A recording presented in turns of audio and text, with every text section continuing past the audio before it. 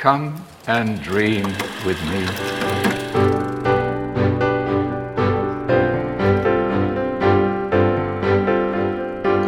Hello, welcome to What Do You Want to Watch, the Explosion Network's premier media podcast. Every week we get together to talk about movies, TV, and online content. Hopeman's question, can you believe it's already been 100 days of strike? I'm your host, Ashley Obley. Joining me today, Dylan Blatt. As of today, or? No, just this past week, I believe. Okay, so what day are we actually up to? I don't know, 105, 106? So you're lying. It's been 100 days of strike. I think every day least. counts. Every day counts. You know, I just want to get your wording right on that one, as I'm going to say. I mean, it doesn't take away that there has literally been 100 days of strike. They've been striking 100 days out of 100 striking. days. Who? The writers. How about the actors? I mean, some of them struck early because they were also writers, but technically the writer strike started 100 days, over 100 days ago, you know. All right. Come back to me when we can have our anniversaries. Hopefully it doesn't get that far, you know, celebrating 1 year. On today's episode, we'll be talking about what's in our watch history, talking about some news, giving some thumbs to trailers, and giving you this week's top three. Kicking things off, I finished watching the new Apple TV series Hijack, starring Idris Elba, in which a plane gets hijacked. Shocking. So you probably all remember the big talking point out of this is that it all takes place in real time. 7 episodes. The flight takes 7 hours. So the events got to happen. Of course, Idris Elba plays he's a business closer. He closes deals. He gets on a flight from Abu Dhabi to London. The plane gets hijacked, and he decides, I'm going to talk my way out of this situation, so at least I'll survive. And twists and turns kind of happen along the way. You follow the events on the plane, but then you also follow the events on the ground in the FTAC, I think it's called, the British local plane aircraft management. I don't know the actual terms, but the people who look at all the planes going through all over the world and that kind of stuff. And then you also have the British government. And then there's this massive conspiracy kind of going on at the same time that they're trying to figure out, why did they hijack the plane? What are their motives? How did it all take place, and that kind of thing, which is unveiled over the 7 episodes.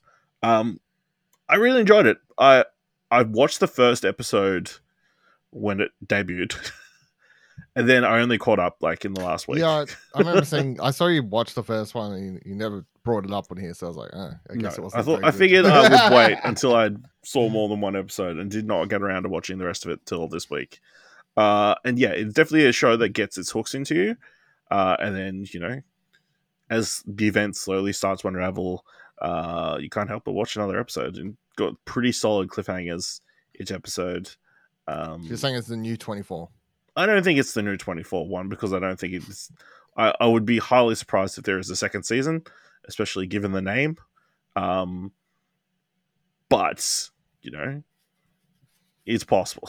He somehow gets on a plane again, and it's hijacked. No, it has to be a different vehicle. It has to be a different vehicle. Yeah, true. Bus. It's hijacked. Boat. Cruise edition. Yeah. Or cruise control. It's like Speed. Yeah. But yeah, I found it really good. Some solid performances. Lots of really good twists and turns. It actually looks really good as well. Compared to a lot of stuff, also sweeping pan shots and stuff, because inside the plane. I assume they actually got the plane, and we're filming in a plane, which would be difficult because of all the tight spaces and getting in and around that kind of stuff. I did find that there's a couple of annoying characters. There's this mum character who's got 2 kids. It's just a terrible person. Very annoying. She doesn't understand how carry-on luggage works, and that the things above you are not yours; they're collective. Yeah, and she thinks she's high and mighty above everybody else because she's a mum. She can do things other people can't. But yeah, other than that, really enjoyable. Yeah, the only other thing is it does have a very similar plot line to another Apple TV show that came out this year. Like it's very interesting if you watch two spy centric shows on Apple TV Plus this season. Oddly similar. But yeah, I found Hijack very interesting. So I would recommend that. And then I also on Apple TV Plus, I watched Strange Planets. So have you seen the web comic Strange Planet? No. I know I looked this up after like I saw it pop up on there, but yes, I didn't know it was based on anything. Yeah, so it's like a series done by Nathan W. Pyle, in which it features like a bunch of aliens kind of explaining what different human things, like very weirdly. Yeah, just the way aliens would look at the way humans do things and that kind of stuff. I mean, I've seen some, but I didn't know. Like, I thought they were just a couple random memes you would see around the internet, because most of the comics are just 4-panel. Yeah, 4-panel, that kind of stuff. Like, it's just 2 panels set up, and then like, it's just. It's hard to explain, but they're very simple but smart. They're simple but smart. But yeah, I didn't realize there was as many of them as there apparently is. Yes. Yes. So now it's an animated TV show on Apple TV Plus, co-created by Dan Harmon, in which these blue beings explore like the complexities of human existence and that kind of stuff. It is weird. It's just very wordy, I think, is the thing that it's going to throw a lot of people, because which is they weird, don't comics. There is very few things that they call by the actual terms that we use it by. It's like the first episode is like on an aeroplane, but they don't call it an aeroplane, they call it like an oblong flying device. And then it's like the air hostesses are not air hostesses, they're comfort experts. They want to just make sure everybody's comfortable, increase their comfort. Nobody says thank you. They say one. Found one I could try to explain. I was trying to find a simple one for people who haven't seen this. So it's like the 2 blue aliens sitting in a room. One brings in a cat in its hand, and it says, "I found this." And then the other alien says, "Great." And the person holding the cat says, "It's vibrating." And then the other alien says, "That means it's working." And then it asks, "What does it excel at?" And the other person says, "Scratching." And then the next panel, cat suddenly disappeared. And then he says, "Also hiding." And then the other alien says, "An ideal companion." That's basically how they play out. Yes. It's similar, yeah. Yeah, so it's a very weird, socially awkward show. Yeah, it's an interesting, quirky one. Yeah, that I don't know. I feel like I needed to watch them in isolation. Like I watched the first 3 episodes back to back. It's interesting. The first one is like a very standalone episode where it's like none of the characters carry over, and then the second episode, the characters carry over into the third episode. So whether that's a thing going forward or there's going to be a mix of the two, I'm not sure. But it's very clever, but hard to follow. I don't know. Yeah, it's one of the more odd shows that I've seen recently. Do I recommend it? I would say give it a try. Yeah. The first episode also features a band called the Four Sensations, and the lead singer quits because she can't sing sad songs anymore because she's in a relationship. And then they become the Three Sensations, but they suck. But then they almost die in an airplane, and they come up with a song saying, "Hey, I don't want to die," and it becomes a massive hit. So, is it all ages, like kids too? I would say it's pretty all ages, but yeah, because the comics are. It's just very wordy, so I don't know if it'll hit for kids. You know what I mean? Yeah. And then I also watched the first 2 episodes of Only Murders in the Building season 3. This season follows the murder of Paul Rudd. No, but Paul Rudd plays like he's an actor or something, right? He plays an actor, like a film bro. No. Trying to think who. Imagine Chris Pratt starts Acting? he starts doing theater, Mm. and then he gets murdered. Right, yeah. You know? So This- here's my big question. So when they announced Paul Rudd's in it, and I watched the trailer, and you see They didn't announce. He dies at the end of the first season. No, but I knew Or this already. he died at the end of the second season. That was in the second season finale. Right. Okay. But so he's still listed as one of the main cast members. So is there flashbacks or something? Yeah, there's flashbacks, and one of the characters has dream sequences where she imagines he's there. Yeah. But he was in a big film series called Cobra, in which he plays a friendly veterinarian who turns into a massive cobra and helps people solve crimes. Nice. And there was also in an ongoing TV show called Girl Cop, in which he helps a girl cop. Yeah, but then he gets murdered. And then they're at a Broadway show, or does he? And then, they have to, the team gets brought back in to figure out his murder, because, that's fun. Yeah, interesting setup. The other big get for this season is Meryl Streep, who plays like an actress who doesn't get her big break until she's in her 60s, 70s. So, very un-Meryl Streep-like.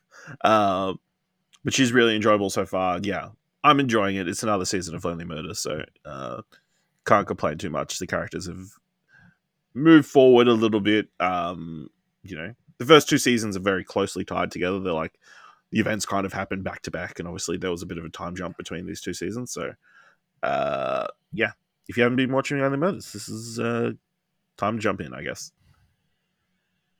So, Dylan, I saw in your tract you watched Summoning the Spirit. What is Summoning the Spirit?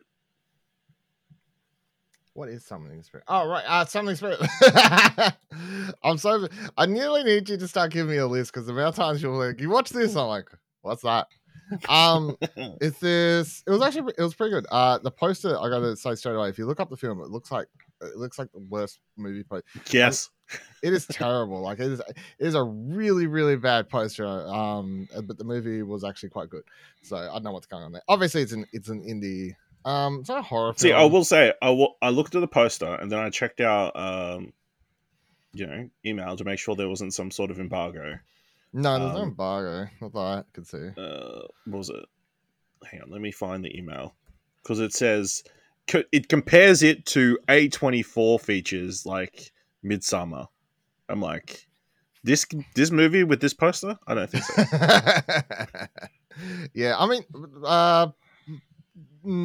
yeah, I mean, it's a stretch to compare it to, what PR's trying to do what they need to do, But the movie's basically, ignore the poster, don't look at that. The movie's basically about this couple who they just brought this house out in the middle of nowhere. And the movie starts when they're like the wife's pregnant, and then it sort of skips ahead and she's had a miscarriage, and they've just brought this massive place thinking they was going to have a family and everything. So there's a little bit of like sort of split between the two. The husband's a writer, he's struggling to write, all this sort of stuff.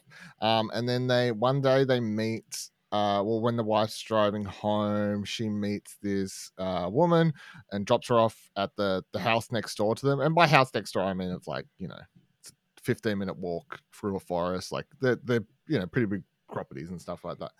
And it turns out they're basically living next door to a cult, if you want, or a bunch of hippies who are running this thing where they more or less, although I don't think they ever say the name, they sort of, I don't know how to word it. They believe in Bigfoot, and they believe that he's the spirit of the forest and looks after them, and they're got to do all these things to appease him and all that sort of stuff.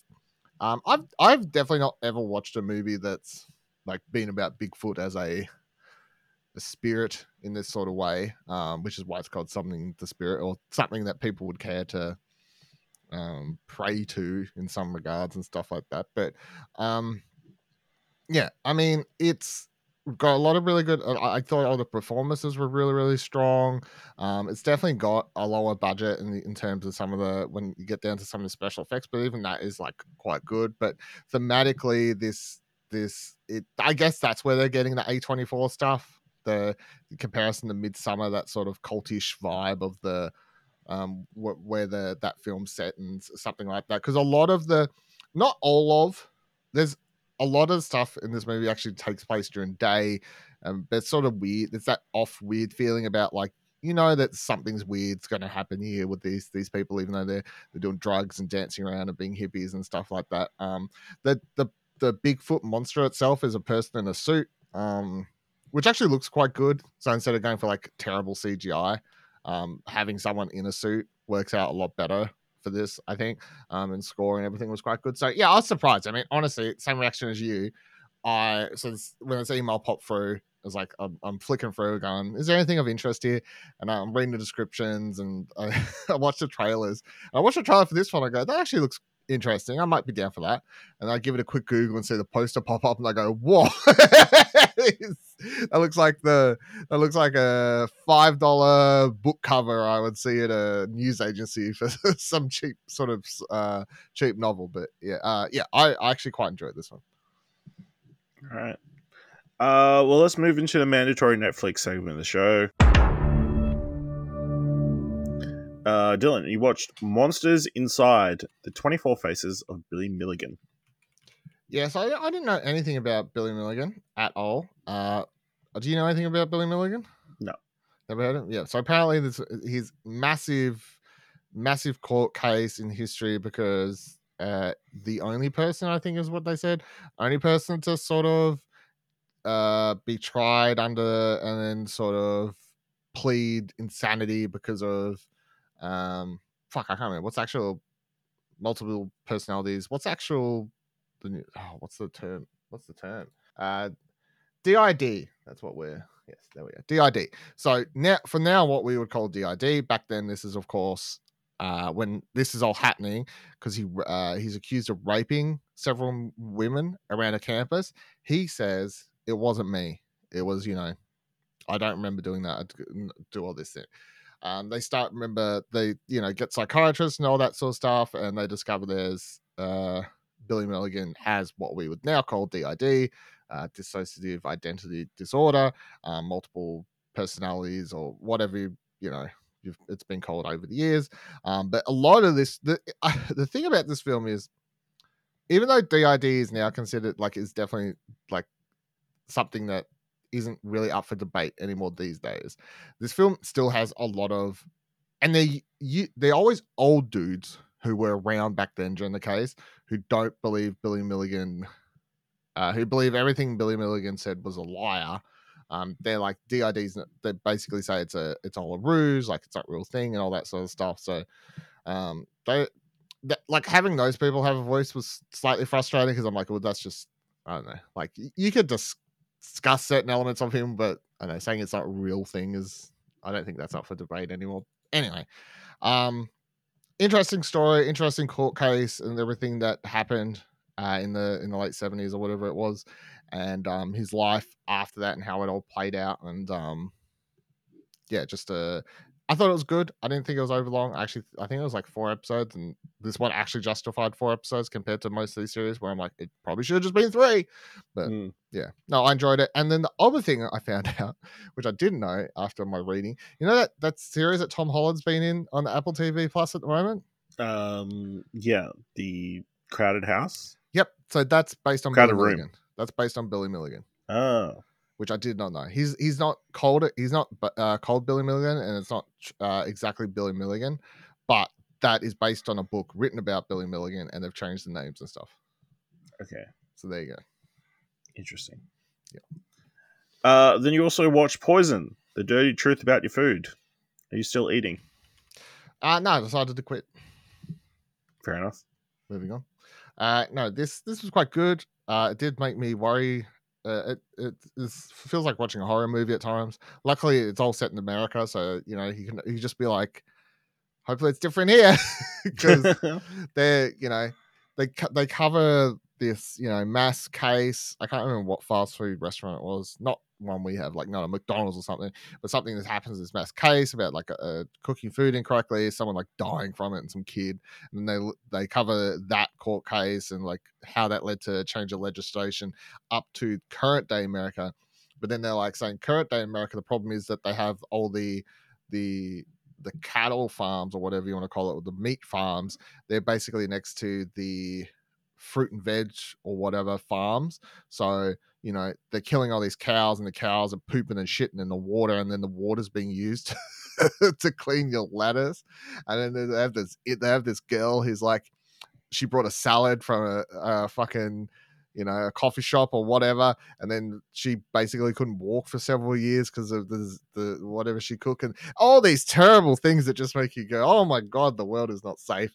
Yeah, it's a horror movie, but the I don't want to spoil. Actually, no, fuck it, I'm spoiling then to make you want to watch it. But the fuck part at the end that got me is they test, I think it's 120 something different supermarkets across all of America, different parts of America. They test 120 something, and they buy like a different pack of mixed salad or something from there, and 36% came back positive for salmonella or some shit like that.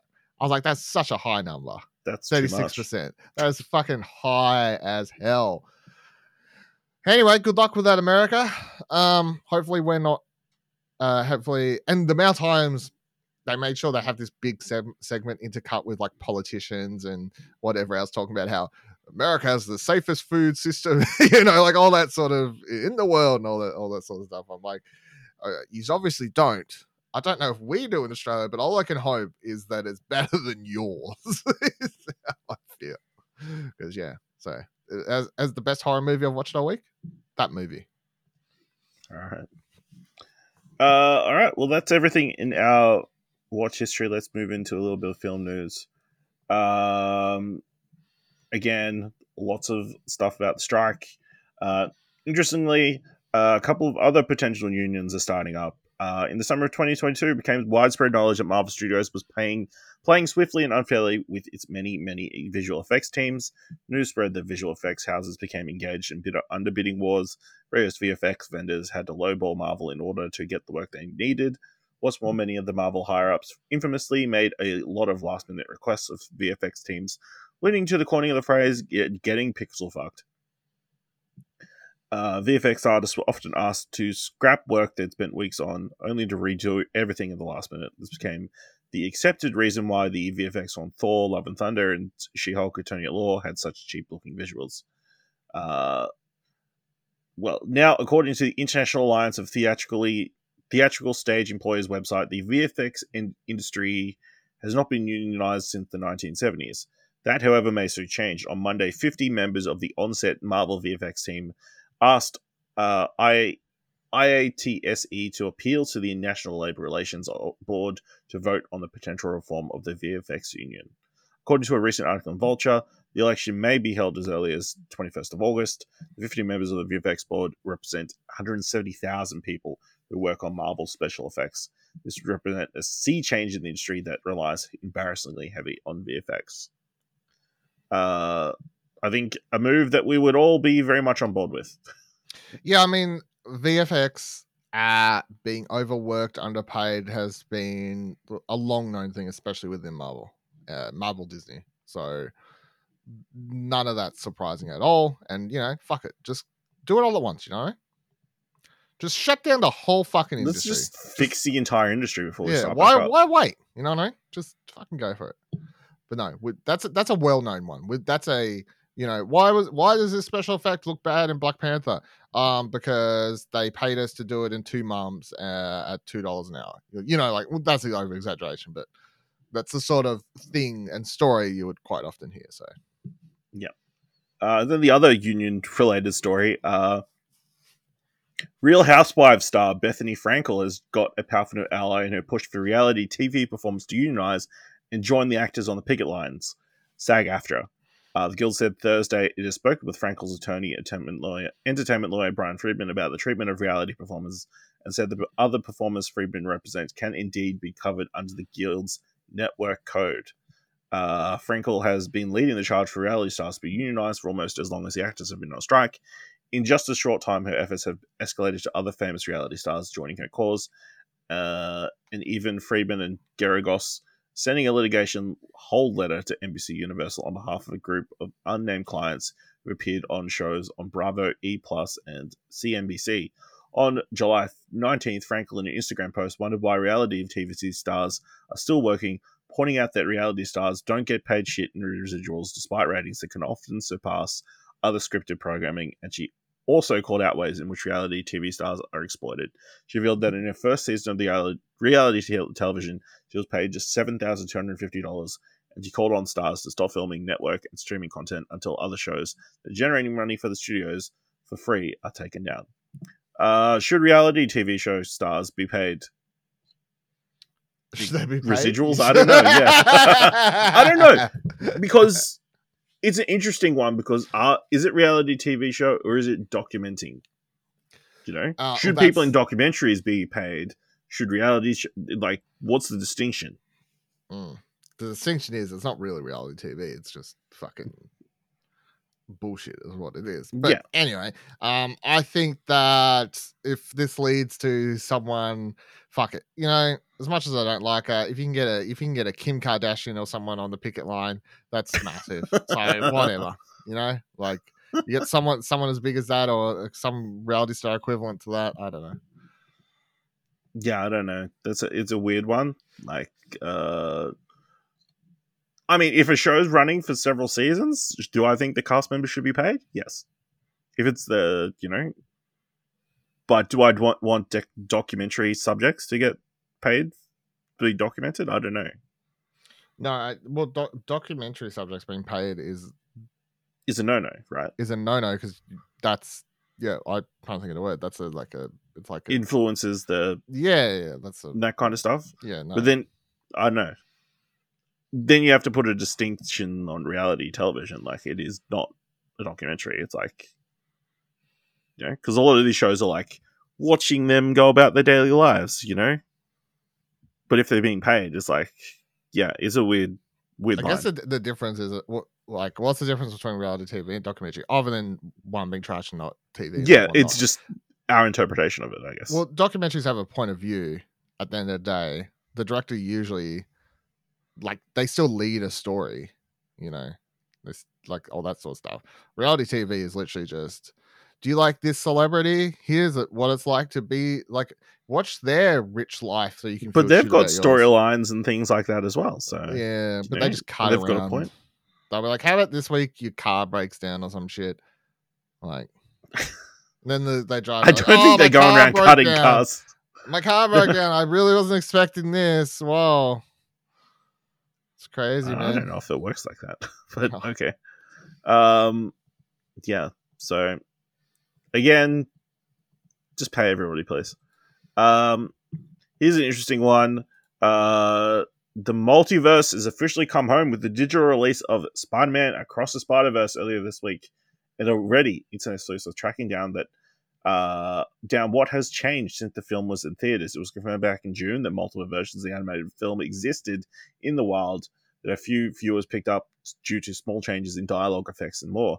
With a home release now, the Hollywood Handle editor Christopher Gallardo compiled a thread on Twitter of all the confirmed differences between the digital and theatrical cuts.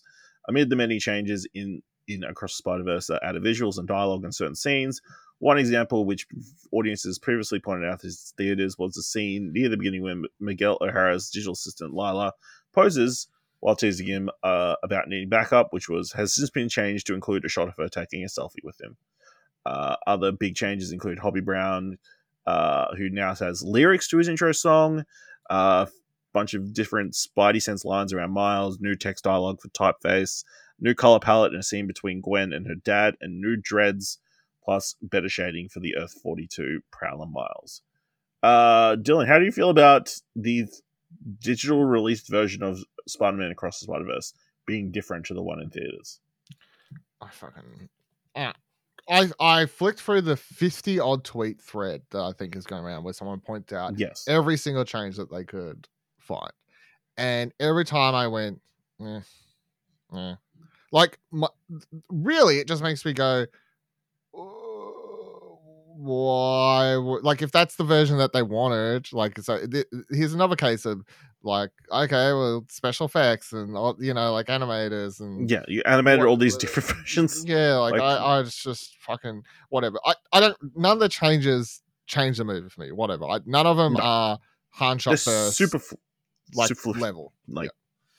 they're just off to Whatever. the side, like small I'm not gonna be. changes. I'm not gonna be. It's not like they seeking out- changed a key plot line. You know, No, I'm not this gonna be isn't seeking out the Blade original. Runner. No, yeah, it's not. It's like whatever. I don't fucking care. But yeah, I think it's odd, and it's going to have that Mandela effect where people will be like, "Oh, wasn't that line in that movie? No, it was cut." And every single version that we can see now, it's not in there. But people who went to see it in theaters will remember he said, "No, I'm going home," but now he's not going to say that anymore. I don't remember any of the lines that well after one viewing to have this make any sort of difference on my second viewing when that happens. That's fair. So, yeah, it's just odd. It's just an odd change. Why wouldn't you just stick with the version you have in theaters? But I don't know. You do you, Sony and Spider-Man team.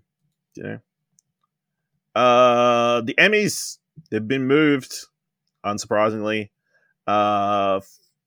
According to Variety, the star-studded celebration will now take place on Monday, January 15th, 2024.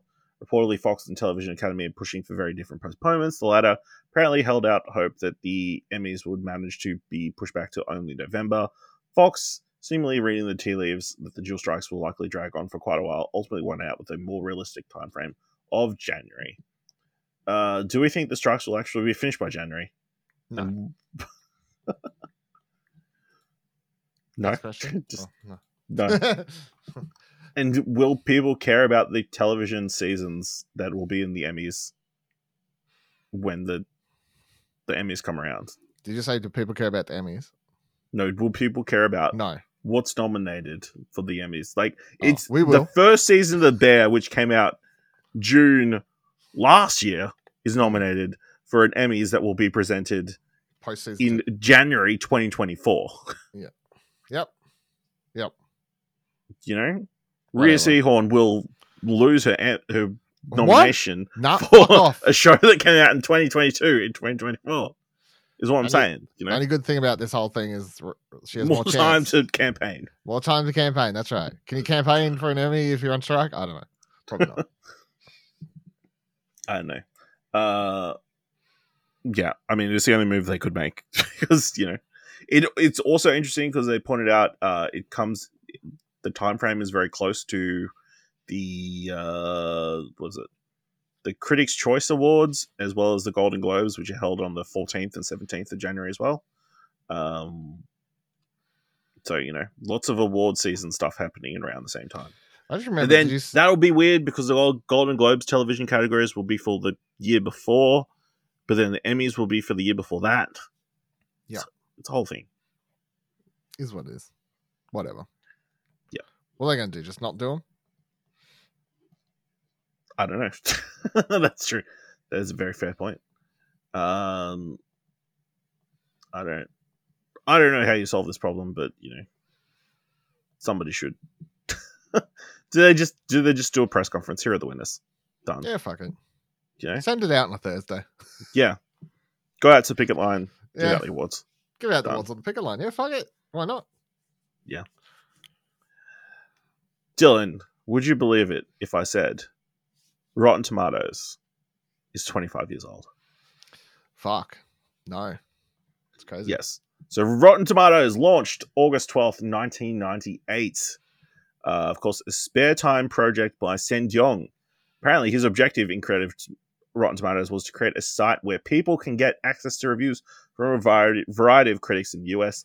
As a fan of Jackie Chan, Dyong was inspired to create a website after collecting all the reviews of Chan's Hong Kong action films as they were being released in the United States. The catalyst of the creation of the website was Rush Hour, 1998, Chan's first major Hollywood crossover, which was originally planned to be released in August 1998. Dyong coded the website in 2 weeks, and the site went live the same month. But the release of Rush Hour was delayed until September. Crazy. Dylan, on Rotten Tomatoes at launch? it was called Rotten Tomatoes from the start, I'm guessing. Okay. I'm reading from the Wikipedia article and it doesn't state otherwise. Of course, it's changed hands several times since then. It was bought by IGN in 2004, then was purchased by... IGN was then bought by Fox in 2005. IGN then sold the website to Flixster in 2010. Then it was acquired by Warner Brothers in 2011, and then was sold to Fandango in 2016. So, crazy history of the site. Dylan, has Rotten Tomatoes had a net positive or net negative on the film industry? Negative. Do you want to elaborate? I don't know. Yeah. Hold on. I feel like it's had a negative, not on the film industry, but the public's perception of how on the film watching. Yeah, film watching and how to, or like what, like to taking film criticism, I guess would be the correct. People aren't. So the site started as someone not saying that they were collecting all the positive reviews, but just wanted to collect all the reviews of this Jackie Chan movie. A place to correlate them all and get an average of the score and whatever else. Cool. That's still what Rotten Tomatoes does, but at the end of the day, all people do is go, Rotten Tomatoes says this thing is a 79, 68. It's shit. Cool. But there could be a review there that's a 10 out of 10. Is anyone reading that? I mean, I'm sure some people are, but no one, like most of the time, you know what I mean? Like the public, the way they interact and use Rotten Tomatoes, I think has had a negative on how people deal with film criticism and even games criticism, everything else, like any sort of pop culture criticism, I guess. Yeah, I think a lot of weight has been put on whether a movie is fresh or not. Like whether people go back and watch movies, like if something is considered rotten, like the general moviegoer will not watch it, Although, saying that, something comes on Netflix, like Woodpecker, which I'm suspecting didn't have a positive score on Netflix, and then everybody watches it, so what do I know? I don't know. How do you... I also read an article from a reviewer, an author, last week or something, saying that he doesn't read reviews to learn if he wants to watch a movie anymore. He reads reviews post watching the movie. Do you think that Rotten Tomatoes has kind of changed that idea of reviews being informative, or? Well, no, I feel like they've always been both. So I'm like, growing up, I used to love getting film magazines, and I'd read reviews for movies I was excited about, and I would, if I read ones that gave the movie a bad score or a good score, it didn't matter because I was excited, and I was just reading people's opinions in the lead up to it. These days, I don't really read reviews until after I've watched something, just because I like to keep my opinions clean until I've watched it myself, sort of thing, even if I'm not planning to write a review, but I may still speak about it on here or whatever. So any sort of review I'm reading, I'm just reading so I can, just for the sake of reading it. The same for game reviews. I'm reading it because I like this person's thoughts, and maybe I read a game review or a movie review that completely disagrees, but I don't care. I'm just reading it for there. I'm like, oh, that's interesting. I don't feel the same way, but I'm a sane person, can move on with my life. I don't know. Yeah, I feel like I brought a book from Andrew the Curb. Yes, just a lot of film criticism, a lot of old movies and stuff, but they're good to read. Yeah, because they're just still interesting. Yeah, I don't know. Although, people listening to us probably have not watched the movies that we're talking about, I would imagine, every single time. So,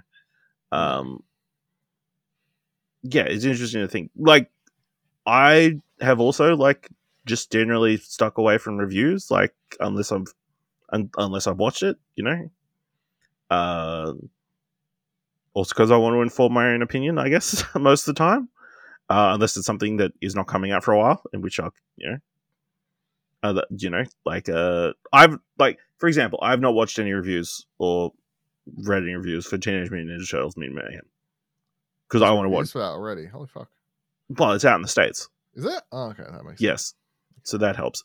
But for other smaller stuff or stuff on the bubble, I guess I'm happy to go read a review, check a headline, check a score, that kind of stuff. So I don't know. I feel like stuff out of review reading or the way we use reviews has changed. Yeah, well, I read a lot of stuff out of a Sundance or something like that because a lot of those films, reading reviews out of Sundance is It's like getting it on your radar, less so than Yes. like it's not a known property already. Like reading a review may suddenly have it on our radar sort of thing. Yeah. Even if it's a bad review, still be like, that Oh, movie that sounds sounds interesting. fucking wild. Like Yeah. I need to. Doesn't matter if you gave it 1 star. All right. Let's move into giving some thumbs to trailers. And of course, you can find all the trailers we're about to talk about in the show notes below. Kick things off with Fair Play, directed by Chloe Dormont, starring Phoebe Denevor, Alden Ehrenreich, Eddie Marson, and Rich Summer. When a coveted promotion at a cutthroat financial firm rises, once supportive exchanges between lovers Emily and Luke begin to sour into something more sinister. As the power dynamics irrevocably shift in their relationship, the couple must face the true price of success and the unnerving limits of ambition. Dylan, what did you think of this Sundance darling? Yeah, double thumbs up. Really, really keen for this one. Nothing but good word of mouth as we've been talking about coming out of this one. So keen to watch it. Trailer's definitely a thumbs up for sure. It's a very well put together, thrilling trailer that gets you, like stressed out watching the trailer, let alone stressed you're going to watch the movie sort of thing. So, yeah, super, super keen to watch this one myself. Yeah, this looks really good. Like, it definitely feels like a throwback to thrillers that we haven't seen like in a while, but also like very modern with the modern day power dynamics of a woman earning more than a man, which really shouldn't be that common or seem that odd that would happen. But yeah, looks like really good performances, really well cut trailer. So yeah, I'm very keen for this one. This is coming to Netflix on the 13th of October, with the potential of a theatrical release. I saw no dates here in Australia, but at least in the US, they're getting selected theaters. Next trailer is for You Are So Not Invited to My Bat Mitzvah, directed by Sammy Cohen, starring Sonny Sandler, Samantha Lorraine, Idina Menzel, Jackie Sandler, Adam Sandler, Sadie Sandler, Dylan Hoffman, Sarah Sherman, Dan Buller, Ido Masiri, Jackie Hoffman, and Louis Guzman. Stacey and Lita are BFFs who have always dreamed about having epic bat mitzvahs. However, things start to go comically awry when a popular boy in middle school drama threaten their relationship and their rite of passage. Dylan, what did you think of Nepotism, the movie? Yeah, I'm gonna go double thumbs up for this trailer. Actually, I was surprised. You sent me an Adam Sandler trailer. I assume I'm gonna hate it. I start watching it. I see his whole fucking family's in it. In main roles, not just supporting, like they quite often are. I'm like, Jesus Christ. But no, it actually looks like a fun kids or family movie or whatever, I guess. Seeing it's based on a book and it's not like actually Adam Sandler's crowd of people, I guess helps just because it's just like it's the whole Sandler family just cast in something, but it's not actually from his production company or whatever. But no, it is his production company. His production company, but he's not it's creatively... not original. Yes. Yeah. It's not an original. Just producing and that kind of stuff, but he wasn't, he wasn't originated from Adam Sandler. Yes, which is maybe why it looks good. So double thumbs up on the trailer. Harsh. Yeah, I think this looks pretty good. I don't know enough about the Sandler family to have known that they were his kids beforehand, but I think they're all fine, perfectly adequate teenagers. Lots of funny lines. The girl asking, what was the line? Do you know why people are asking if they can floss their teeth with my nipple? That's a new one.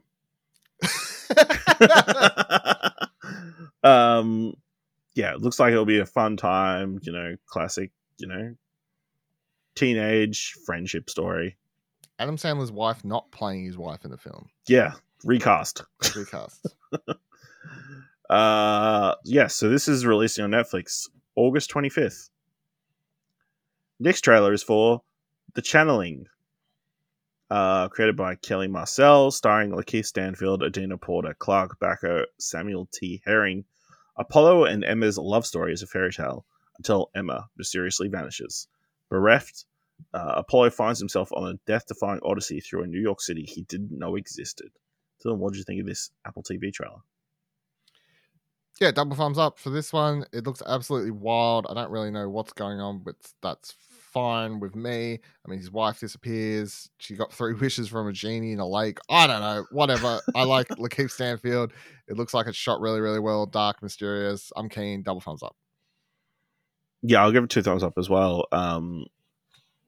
Yeah, weird, wild, scary visuals. So I don't know if I'm going to be able to sit through the entire season, but just very well put together trailer with obviously the slow builds, like the reveal of like, hey, I've got these 3 wishes. As soon as this red twine falls off my arm, and then he cuts it like a fool. Like he thinks he's so great. And yeah, shit starts to happen towards the end. Shit Crazy. gets real. Shit gets real with the craziness and the not real stuff. All right.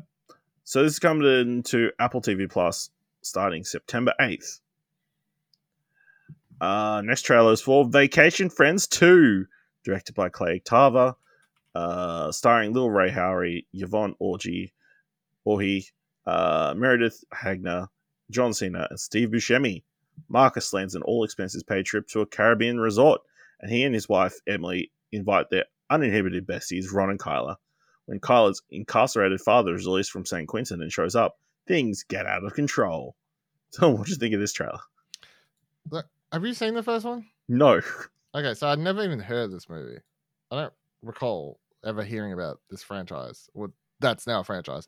So I watched the second trailer and went, John Cena looks like he's having a fucking wild time in this movie. So I go back and watch the first movie's trailer to clarify if I'd ever heard of it. I'm like, no, I don't recall ever watching this trailer either. Where the fuck did this movie come from?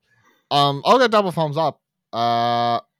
Everyone in the comments YouTube section of the second film was like, you know what? The first movie was actually pretty funny. I was like, all right, YouTube comments, maybe I'll watch the first one then. I don't know. Yeah, I'll go double thumbs up. It looks like a dumb comedy, but looks like it's at least John Cena having a wild time. Yeah, I'll go 1 up, 1 down. Like, I'm all on board with the dumb comedy, but you hate awkward. I do hate awkward situations, and it's Meredith Hagner and John Cena seem like they would create multiple awkward situations. I think that's the whole movie. Yeah, right from the start when they like announce over a loudspeaker that they're sex offenders. Yep. That's pretty awkward. I would imagine, yeah. But yeah, Steve Buscemi, crazy issues for John Cena is a sentence I don't think many people would have imagined. But yeah, I believe the first movie went straight to streaming because of the Fox Pandemic? merger Fox from memory. I think that was the thing. So, so this is coming to Disney Plus on the 25th of August. I think I'm going to watch it. Yeah? Yeah, I think I'm going to watch it. Okay. I mean, I'll watch the first one before. Watch the first one first and then decide after that? Yeah. Or are you going to commit to double feature? No, I'll watch the first one first. The first one, if I hate the first one, I won't watch the second one. Okay. Last trailer for this week. The Continental from the world of John Wick. Developed by Greg Coolidge, Kirk Ward, Sean Simons. Starring Colin Woodall, Mel Gibson, Hubert Point du Jour, Jessica Allen, Michelle Prada, Young Kate, Ben Robson, Peter Green, Ayomide Adigan, Jeremy Bobb, Katie McGrath, Ray McKinnon, Adam Shapiro, Mark Musashi, and Marina Mazepa. The background story of how Winston Scott in the 1970s came to his position as the proprietor of the New York branch of the Continental chain of hotels, safe haven for legal assassins on the grounds of which no business may ever take place. Dylan, what did you think of the trailer for this John Wick spin-off? Yeah, I remember when they announced this, I was like very trepidatious because I'm like, okay, you're going to drag out an entire TV show in the John Wick universe. I just don't think that's a good idea. Now that we have all the information, and like, what is it? It's just random people coming in for the Continental, like just random other hitman that I don't care about. Like, yeah, cool story. Now that we have the full thing, I'm a lot more keen because the full thing boils down to it's basically the origin story of Winston and about how he gets to the Continental. It's only 3 episodes. The trailer looks like it's hitting everything because I was also afraid they'd forget the reason John Wick is a franchise that people like, which is A, kick-ass action, and B, wild, like lively personalities of characters that are like a lot of fun to watch on screen. I'd say they're the two things that make John Wick work. And based on this trailer, it looks like it's got all those things, and only being 3 episodes, being like sort of a mini series. Yeah, I'm going double thumbs up, and I'm actually keen for this now. I'm going to go one up, one down. I don't know. I feel like the tone is very un-John Wick-like. That was the only thing that threw me. Just fun and wacky, you know? John Wick's not crazy fun and wacky, it's dark. A dog dies, Ash. I know what the fuck you're talking about. No, but the tone of this trailer is fun and wacky, you know? Not the brooding, you know, revenge mission. That's fine because it's Winston. And Winston is Winston. More lively. And John Wick is sad and depressed. So, yeah, but yeah, is that what people want from the world of John Wick? I mean, I'm happy. I don't know. Yeah, yeah. There just seems to like a lot of characters thrown out. Like I'm sure, like some of them will just be assassins who get killed in very quickly. Well, I don't know. But yeah, like. Obviously different hints and like you see the coins and all the Continental stuff, like they just pulled the Continental right from the movies. I don't think they changed it to look like the 70s at all, like the exterior shot. It looks like the action is pretty solid, so that, you know, if that's good, that'll be what's most important. 3 episodes, apparently the 3 episodes are called night 1, night 2, and night 3. So it could just be taking place over the three consecutive days, or it could just be referencing that it'll be released over 3 weeks. I'm not sure. But yeah, Winston and his brother fighting their way through the Continental to take control. It seems like so. I'm interested to see how this pans out. But this one is coming to.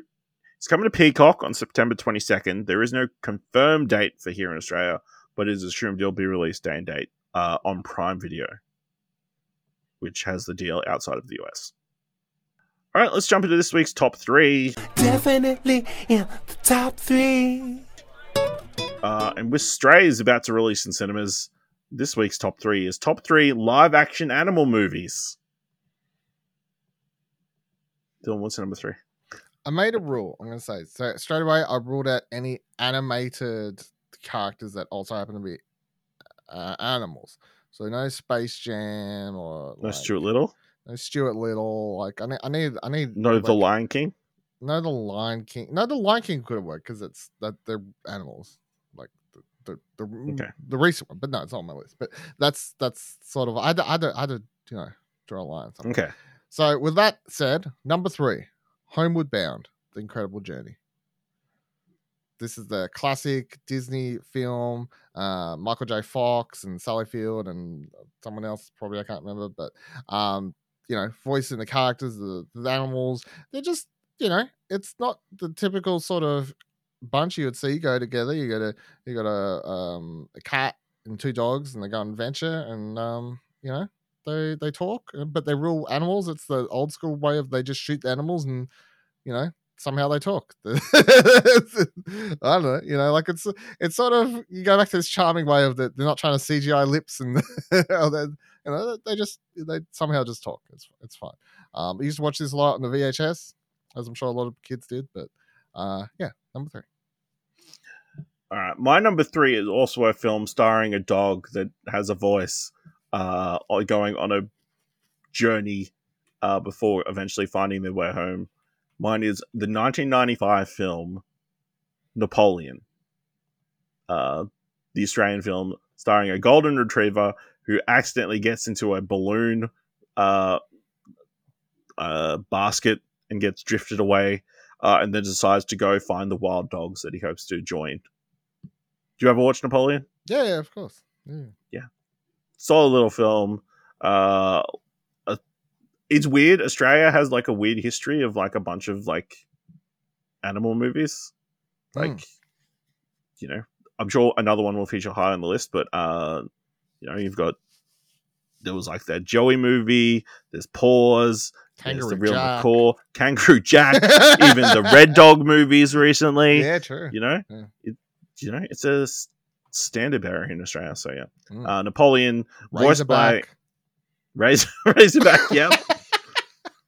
You know, they're either kids movies or horror movies. You know, you can go either way. You know, that and what was the crocodile one? Yep. Crawl. No. Rogue, that's the yeah. one. Rogue. Yep. Napoleon, voiced by Jamie Croft, who seemed to be in an Australian kids movie at the time. Yeah, it's really good. Dylan, what's your number 2? My number 2 is the 2001 film Cats and Dogs. Dylan, my number 2 is the 2001 movie Cats and Dogs. Wow, there you go. I was about to say I didn't know if our age difference would matter for this one, but yeah, I watched this film a fucking lot when it came out, and for the next couple of years, it used to be on quite a lot in my house growing up. Was a favorite between me and my brother.